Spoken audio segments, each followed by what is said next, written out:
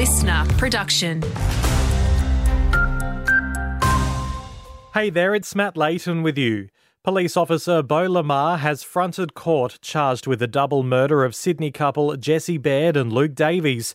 The 28-year-old constable and former celebrity blogger surrendered himself earlier today, remaining silent during his court appearance. He'll remain in custody until his next hearing in April. Police suspect multiple people are involved in the disappearance of Ballarat mum Samantha Murphy, missing since February 4th.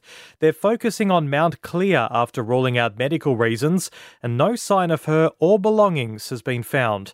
Detective Mark Hatt says at this stage, everyone is still a suspect. We're looking into a number of people from information that we have received, and all I can say is that our avenues are taking us down certain directions and we're following everything. Emergency bushfire warnings remain for Bayandine, Chute, Elmhurst and surrounding areas in Western Victoria.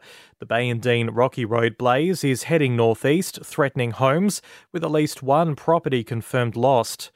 Forecasters now believe it's increasingly unlikely there'll be a severe impact from Tropical Cyclone Lincoln. The system is yet to reform off WA's north coast, with a possible coastal crossing expected late tomorrow. Dangerous winds and heavy rain are possible, which may cause flash flooding.